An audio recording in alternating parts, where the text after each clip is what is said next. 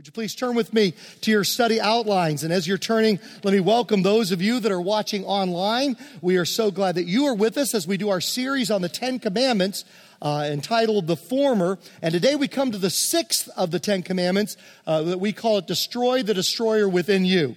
And our theme verse for this particular message, even though it's not there in your study outline, is Genesis 1 verse 27. You may want to turn in your Bibles to it, or you may want to write this reference down for future reference there in your notes. We have it up here on PowerPoint. So God created mankind in His own image. In the image of God, He created them. Male and female, He created them. And our theme this morning is that all life is precious. All life is sacred, because all life was made in the image of God. And to destroy that life, either verbally or through excessive anger or through literal destruction, is something that violates the sixth command and that dishonors God and the image of God placed in human beings. Because all life is precious, we as a culture and society have had this fascination with murder. I mean, think about how many of our most popular TV shows are based on that. CSI, some of you may watch that, usually based on a murder. The same with Law and Order is another popular program. Now, I'm going to date myself a little bit, and I don't know how many of you will admit to being this old, but how many remember Murder, She Wrote? Anybody remember Murder, She Wrote? Well, you're interested, it's Murder, She Wrote, not jaywalking, she wrote, and it's not, parking tickets, she wrote. It's Murder, She Wrote. Why? Because we're fascinated by it. This summer, our nation has been transfixed by the George Zimmerman trial. And also, people remember of how obsessed we were with the O.J. Simpson trial. One person said during that trial, it was terrible to watch, but impossible not to watch. And there was a whole channel devoted just to the O.J. Simpson trial. Now, why is it that we're so fascinated by it? Because murder is the ultimate act of rebellion against God.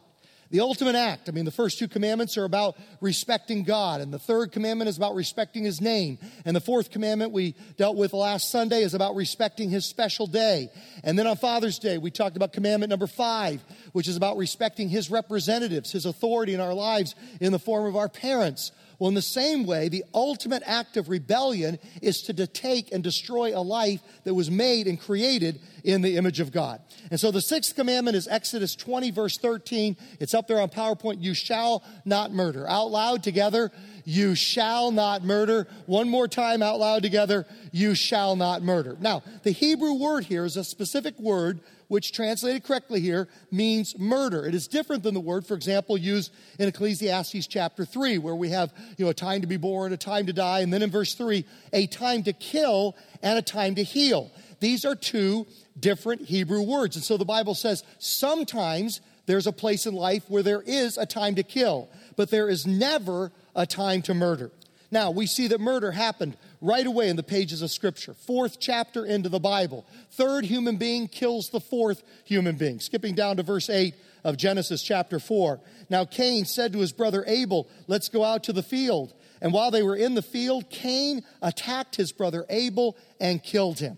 Now, first of all, let's talk about literal destruction. 3 examples of what it is not. Number 1, it is not accidental murder, what we would refer to as manslaughter. Deuteronomy chapter 19, this is the rule concerning anyone who kills a person and flees there for safety. He's talking about what they call the cities of refuge, where you would run for justice. If you accidentally killed somebody, you would go there, they'd have a trial, and if you were determined not to have done it intentionally, your life would be spared. And they were called the cities of refuge, where you could run to for justice. This is the rule concerning anyone who kills a person and flees there for safety. Anyone who kills a neighbor unintentionally, without malice aforethought. For instance, a man may go into the forest with his neighbor to cut wood, and as he swings his axe to fell a tree, the head may fall off and hit his neighbor and kill him. That man may flee to one of these cities and save his life. Otherwise, the avenger of blood might pursue him in a rage, overtake him if the distance is too great, and kill him even though he is not deserving of death, since he did it to his neighbor without malice aforethought. This is why I command you to set aside for yourselves these 3 cities of refuge. Just as an aside, The cities of refuge are seen as a foreshadowing, a picture, BC, before Christ, of Jesus. In the same way, you could run to the city of refuge for protection, for safety, for refuge, for justice to be done, for forgiveness of your debt, of your sin. In the same way, Jesus is our city of refuge. We run to him for forgiveness. We run to him for justice. We run to him for protection, safety. He is our refuge in a difficult time, in a time of storm, in a time when we need forgiveness. Now, the second example of what it is not police action of the state. Next page of your study outline. Romans chapter 13. For rulers, or law enforcement, hold no terror for those who do right, but for those who do wrong. Do you want to be free from fear of the one in authority? Then do what is right, and you'll be commended. For the one in authority is God's servant for your good. But if you do wrong, be afraid. I mean, you ever see a police car? And you instantly, if you're doing everything according to the laws, you're fine. But if you're doing something that's breaking the law, you're terrified. I mean, what do you do on a freeway when all of a sudden you see the police car? Boom, look at your odometer, your speedometer. What are you, not your odometer, that wouldn't matter, I guess, your speedometer to see am I keeping within the law. I mean, if you've got the cell phone to your ear, it whips down to your lap. If your seatbelt's not on, you try to slide it over there without making it, not that I do this, but I've heard about terrible sinners that do this kind of thing. And so, I mean, I remember, the whole cell phone thing. And honestly, I have many, many faults and flaws in my life. But one of them was not talking on a cell phone. Now I don't even have the temptation because I've got a hands-free thing. But, even before I had that, I just was never tempted to do that. And yet, I'm telling you, I've done it honestly. I'm not in denial. A total of 5 minutes my whole life, before I got the hands-free, did I actually have a cell phone to my ear.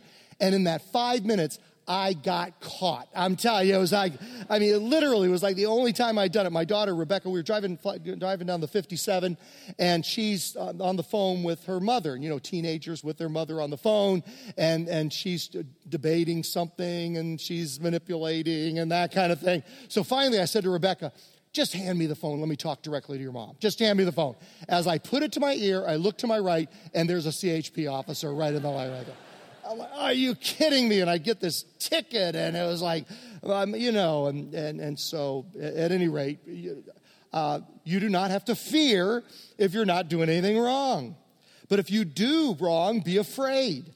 For rulers do not bear the sword, even sometime the taking of life, for no reason. They are God's servants, agents of wrath to bring punishment on the wrongdoer. So it's talking about police action. It's also talking about capital punishment. Now, we have sincere Christians on both sides of that issue. And, when we apply that, we use that statement from Augustine, that wonderful pastor and theologian from 400 A.D., and it's a guiding thing within our church life. In essentials, unity. That is the things that God's word clearly teaches, like the death and resurrection of Jesus and his death on the cross for the forgiveness of our sins, and that Jesus is fully God, that he's coming back someday. These things, in essentials, we are unified. In non-essentials, now it doesn't mean they're not important, doesn't mean we shouldn't study them, have convictions on them, but they are things that honest, sincere Christians can disagree on agreeably, and they're things like capital punishment. On non-essentials, liberty. We can have the freedom to be in the same church body and disagree on those things. In essentials, unity. In non-essentials, liberty. And in all things, charity. Love is what keeps us unified, even though we may disagree on secondary issues. Third is not police action of a nation. For example, when a nation goes to war to right a wrong or to deal with injustice or an evil in the world. Now again, sincere Christians can be on different sides of this. I grew up in Virginia among many Mennonites who were pacifists, and so very sincere Christians who didn't believe that nations should do this or that Christians should participate in the military and taking those kind of actions. But the vast majority of Christians would be what I would call, they follow just war guidelines of, interestingly enough, the guy I just quoted, Augustine. We'll put his picture up there.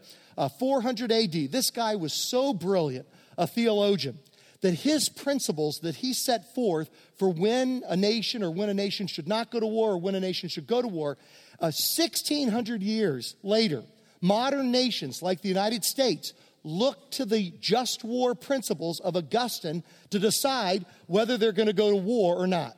There were 4 guidelines that he gave. First of all, is that there must be an aggressor doing harm to another nation or to another group of people. And so there needs to be an aggressor doing evil or doing harm to somebody else. The second guideline was that it needed to be a last resort. That is, you should try all forms of negotiation and other means, but then as a last resort, you may need to go to war. Then the third guideline that he had is that you had to have prospects of success.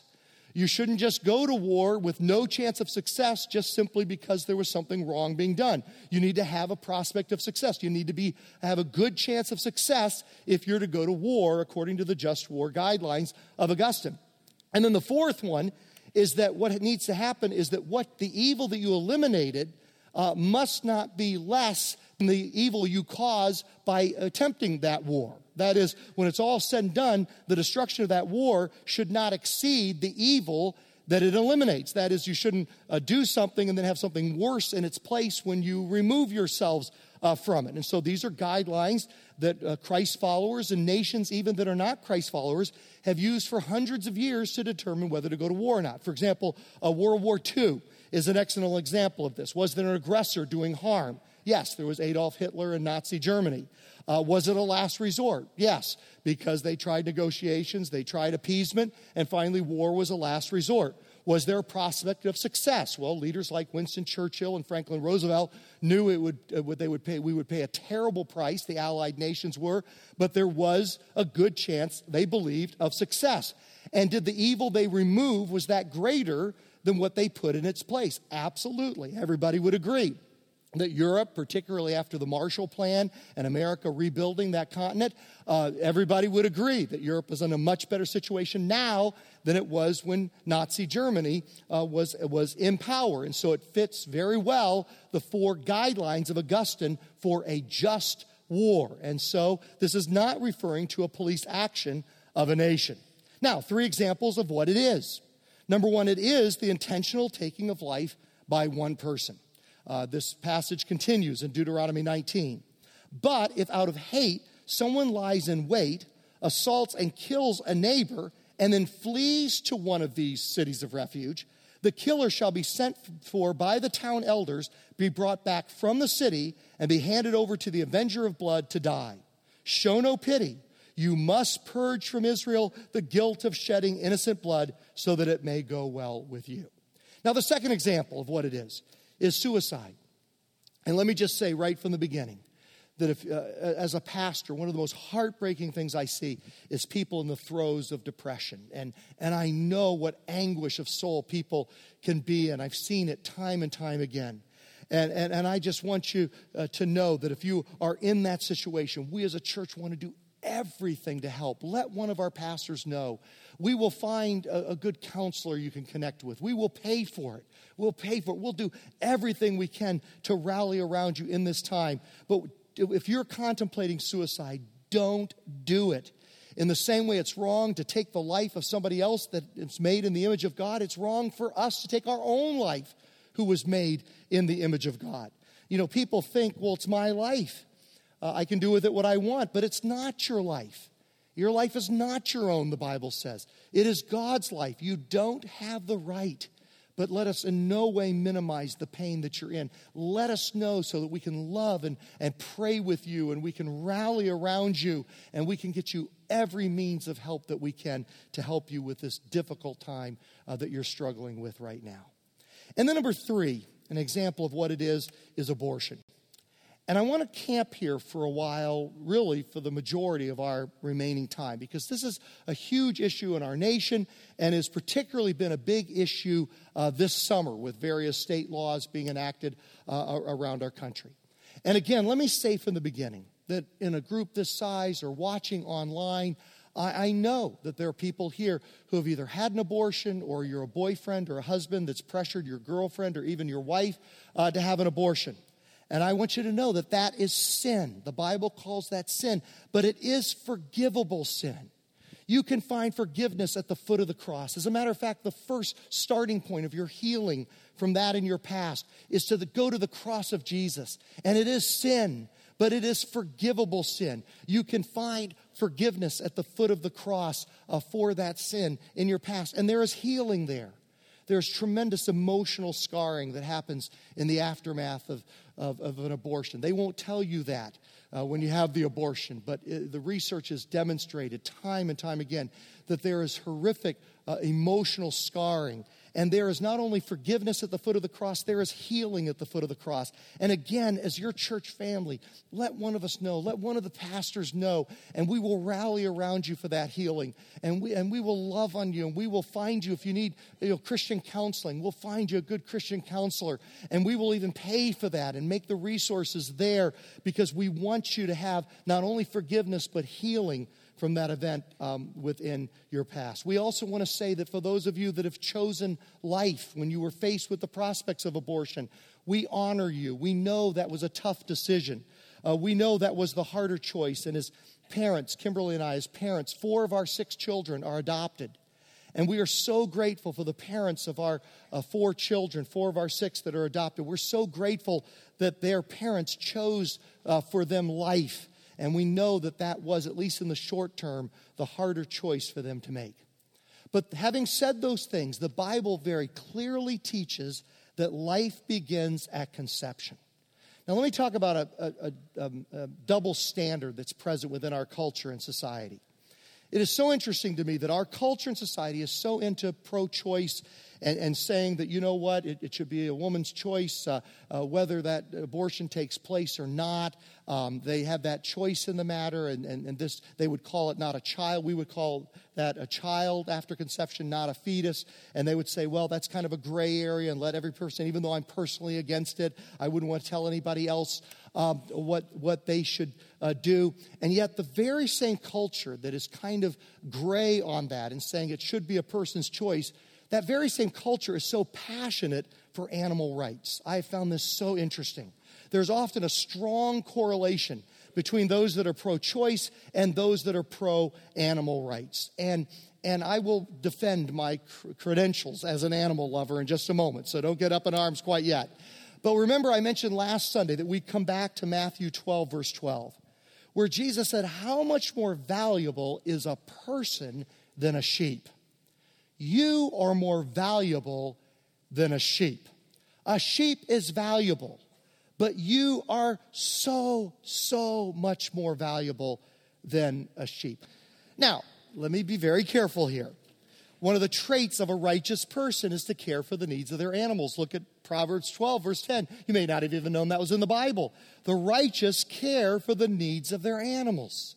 And so it is the character trait of a godly or righteous person is to defend the rights of animals, to be pro-animal rights, but to recognize that by far the more important thing, like Jesus says, how much more valuable is a person than a sheep? Now, we've been heavy for a little bit. Let me just lighten up, then we're going to be heavy once again. But, you know, we are animal lovers in our church. I tell you, at Montana, I was there preaching live at the Hangar Purpose Church, the Hangar in Montana, a few weeks ago.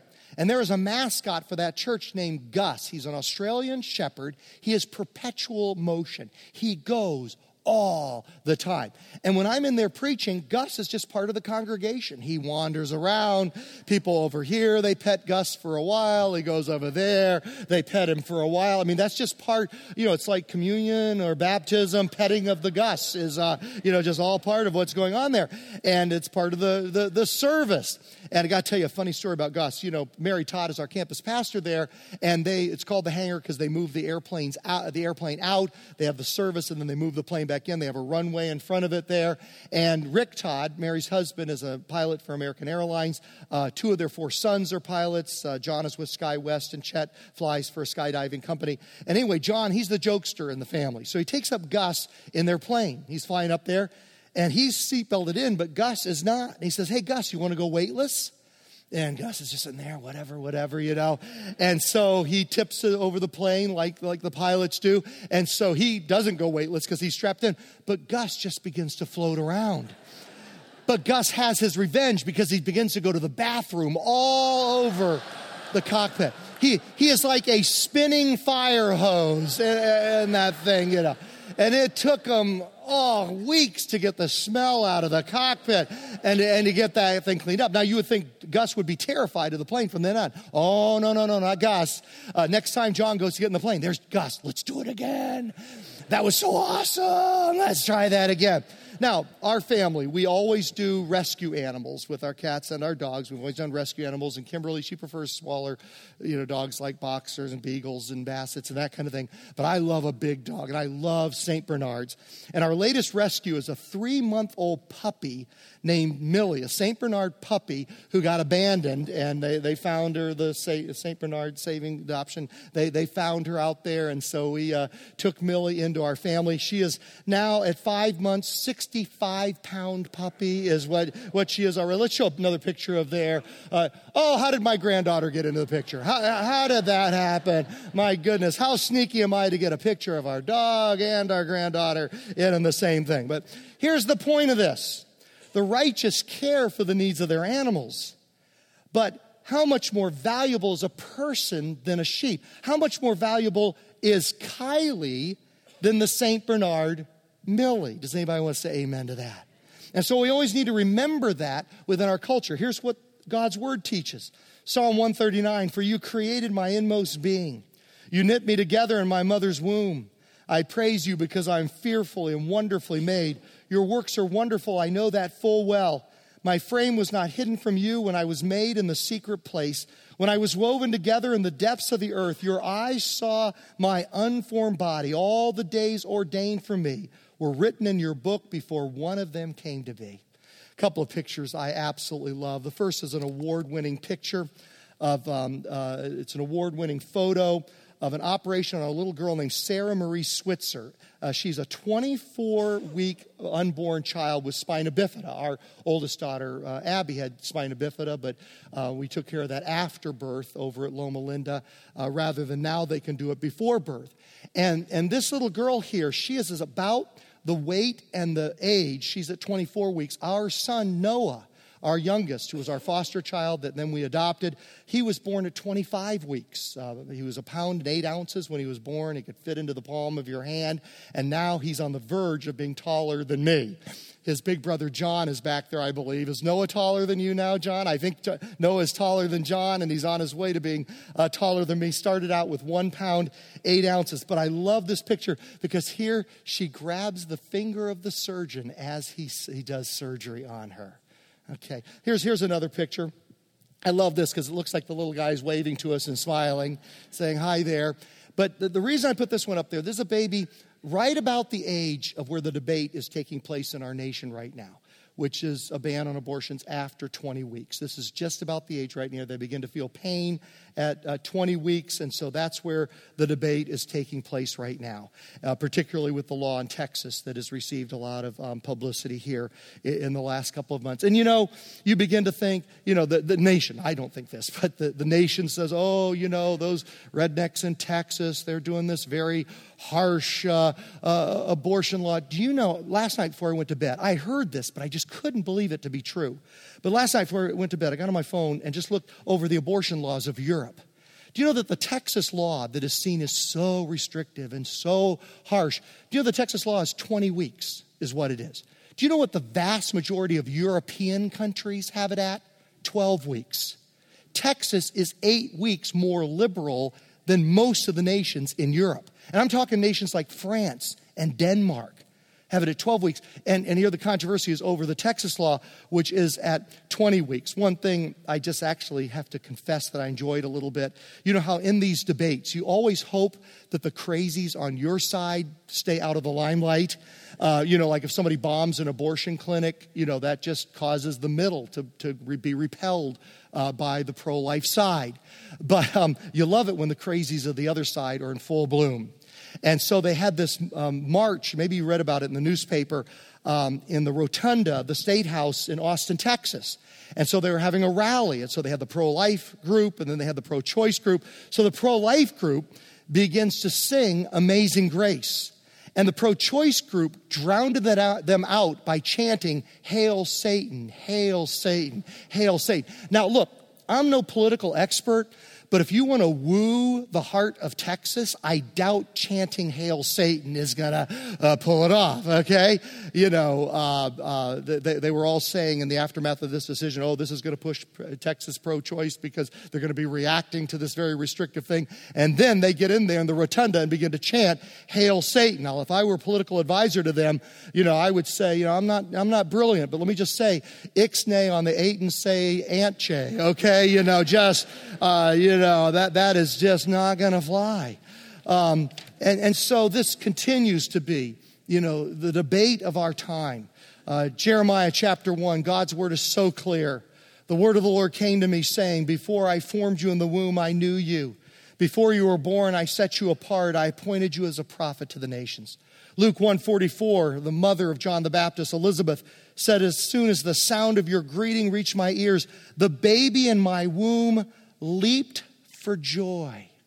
John the Baptist was about as far along as that little girl that we saw grasping the finger of the surgeon. John the Baptist was about the size and the age of our little guy Noah when he was actually born. And it says that the baby in my womb leaped for joy. I read a while back a book entitled Founding Brothers. It's a Pulitzer Prize winning book on the founding of our nation. And in some ways, it was agonizing to see how close they came to eliminating slavery in our nation from the very beginning. Can you imagine how much heartbreak and how much evil could have been avoided, how much woundedness in our nation could have been avoided if right from the beginning in 1776, when they formed the United States, if they had banished slavery then. And it's amazing how close they came. And I believe that abortion is the most divisive issue in our country since slavery, and I believe it's because the issue is exactly the same. It comes down to this question: is a particular group of people fully human or not? That's what it comes down to. Is a particular group of people fully human or not? Now, in Founding Brothers, they talk about the four major concerns that the founders of our country had and continued until the mid-1800s, until the Civil War, the four major concerns that just stopped them short of just pulling the trigger on that thing and getting rid of slavery right from the get-go at the foundation of America. Here are their four major concerns. See if they sound familiar. Number one, the rights of the slave owners. And of course, today, people are concerned about the rights of women. I saw a bumper sticker the other day that said, get your laws off of my body. And I'm sure that was with reference to abortion. Well, back then, the slave owners would have had the same bumper sticker that would have been on the rear end of their horses or on their back of their carriages that would say, get your laws off of my property. That's what they would have said. And so the founding brothers, the founding fathers, they were concerned about the rights of the slave owners as we are concerned for the rights of women today. Number two, they were concerned about the social upheaval. What social upheaval will happen if we try to abolish slavery? And today, the concern is, what social upheaval will happen if we try to do away with the legality of abortion? Number three was the economic impact. What will happen economically if all these slaves are freed? And today, the big concern is, if we let all these children be born, how will that impact us economically as a nation? Number four was the concern about government intervention. They said, should the government intervene to deal with slavery? Or later on, should the government intervene later on with the civil rights movement? And today, the concern is, should the government intervene in this particular area? Well, here's the thing that solved it in the mid-1800s for our nation. If a group of people is human, then these concerns must be subjugated to that thing which is right. Does anybody want to say amen to that? And so they said, okay, all those concerns are there. But if this group of people in slavery, if they are human beings, then all of those concerns must be subjugated to doing the right thing. And I would say the same thing is exactly true today. If these unborn children from conception, if they are human, then all these other concerns must be subjugated to doing that which is right. And that's why the trademark of the early church was they were the ones that went out to the dumps where the Romans and the Greco-Roman world would dump the children that were unwanted and leave them out there to be exposed to die. And it was the Christians, the Christ followers, who gained the reputation of going out to the dumps and taking these children in and adopting them within their homes and raising them as their own. That's why it was On Fire born-again Christians. They were the forefront around the world of the abolition of slavery movement with people like William Wilberforce and others. It was On Fire Christians in our nation that were at the forefront of the abolitionists to do away with slavery. And it is followers of Christ, on fire, passionate, born-again followers of Jesus Christ that today are at the forefront of the pro-life movement, because the issues have been the same all the way through. Those made in the image of God must be protected. Now, so far, when you deal with the sixth commandment, it feels like a gimme. Like, okay, haven't killed anybody lately, so I get a pass on this one. But actually, it's the one that we're the most guilty of. I'm the most guilty of. Because you see, Jesus expands it in Matthew chapter 5. It's not just literal destruction, it's spiritual destruction. You've heard that it is said to the people long ago, you shall not murder. And anyone who murders will be subject to judgment. But I tell you that anyone who is angry with a brother or sister will be subject to judgment. Expands it to being angry enough to kill somebody. Now, how many of you have been angry enough to kill somebody? Okay? It's like Ruth Graham, the wife of the famous evangelist Billy Graham. They said, have you ever considered divorce? Because he traveled all over the country. It was very hard on their family life. She goes, divorce, no. Murder, yes, I have considered. And you know what that's like in marriage, you do, you know. But Jesus said if we're angry enough to kill, we are guilty of this as well. Oh, now it gets all of us. Now, rather than this being the easiest commandment to keep, it is the hardest, and it's the one where I most need to flee to the cross of Jesus Christ for grace and forgiveness. It gets even worse. Verbal destruction. Verse 22, again, anyone who says to a brother or sister, raka, is answerable to the court. And raka was an Aramaic term meaning imbecile or fool or empty-headed. And anyone who says you fool, which is a Greek word more, from which we get our word moron, or any equivalent word, anyone who says you fool will be in danger of the fire of hell. Now, this doesn't mean we just avoid those particular words. I know I've always tried to avoid calling somebody a fool just because of this passage. And I've really worked on not saying raka to somebody, which has been quite easy because nobody ever says raka about anything. But it's talking about equivalent words. How many times have we said about a person, that person is so stupid. That person's an idiot. That person's a moron. Jesus is talking about that. When we do that, we are verbally assassinating someone made in the image of God. And now the sixth commandment has broad application. And I come before him like I do all the 10 commandments and say, oh God, I have broken not one, but I've broken them multiple times. My only hope is in Christ and Christ alone.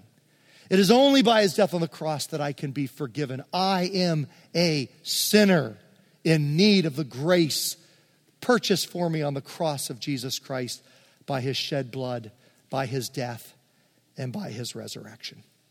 One final challenge as we close off. I love this quote. Let's put it up there. It's by Og Mandino. Beginning today, treat everyone you meet as if they were going to be dead by midnight.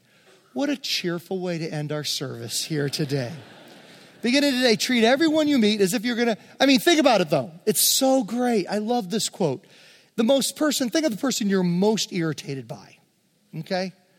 Pastors that go beyond 11 o'clock. Well, just think of the person you're most irritated by. Okay. But would you treat them kindly if they were going to be dead by midnight? Yeah, we would. Beginning today, treat everyone you meet as if they were going to be dead by midnight. Extend to them all the care, kindness, and understanding you can muster, and do it with no thought of any reward, and your life will never be the same again. Why? Because that's Jesus within us loving that person who has the divine image stamped on them, created in the image of God. And all God's family said, amen. Let's stand for the closing benediction. It's from Hebrews chapter 13, verses 20 and 21. Now the God of peace that brought again from the dead our Lord Jesus, that great shepherd of the sheep, through the blood of the everlasting covenant, make you perfect in every good work to do his will, working in you that which is well-pleasing in his sight, through Jesus Christ, to whom be glory forever and ever. And all God's family said, amen. God bless you. Have a great day.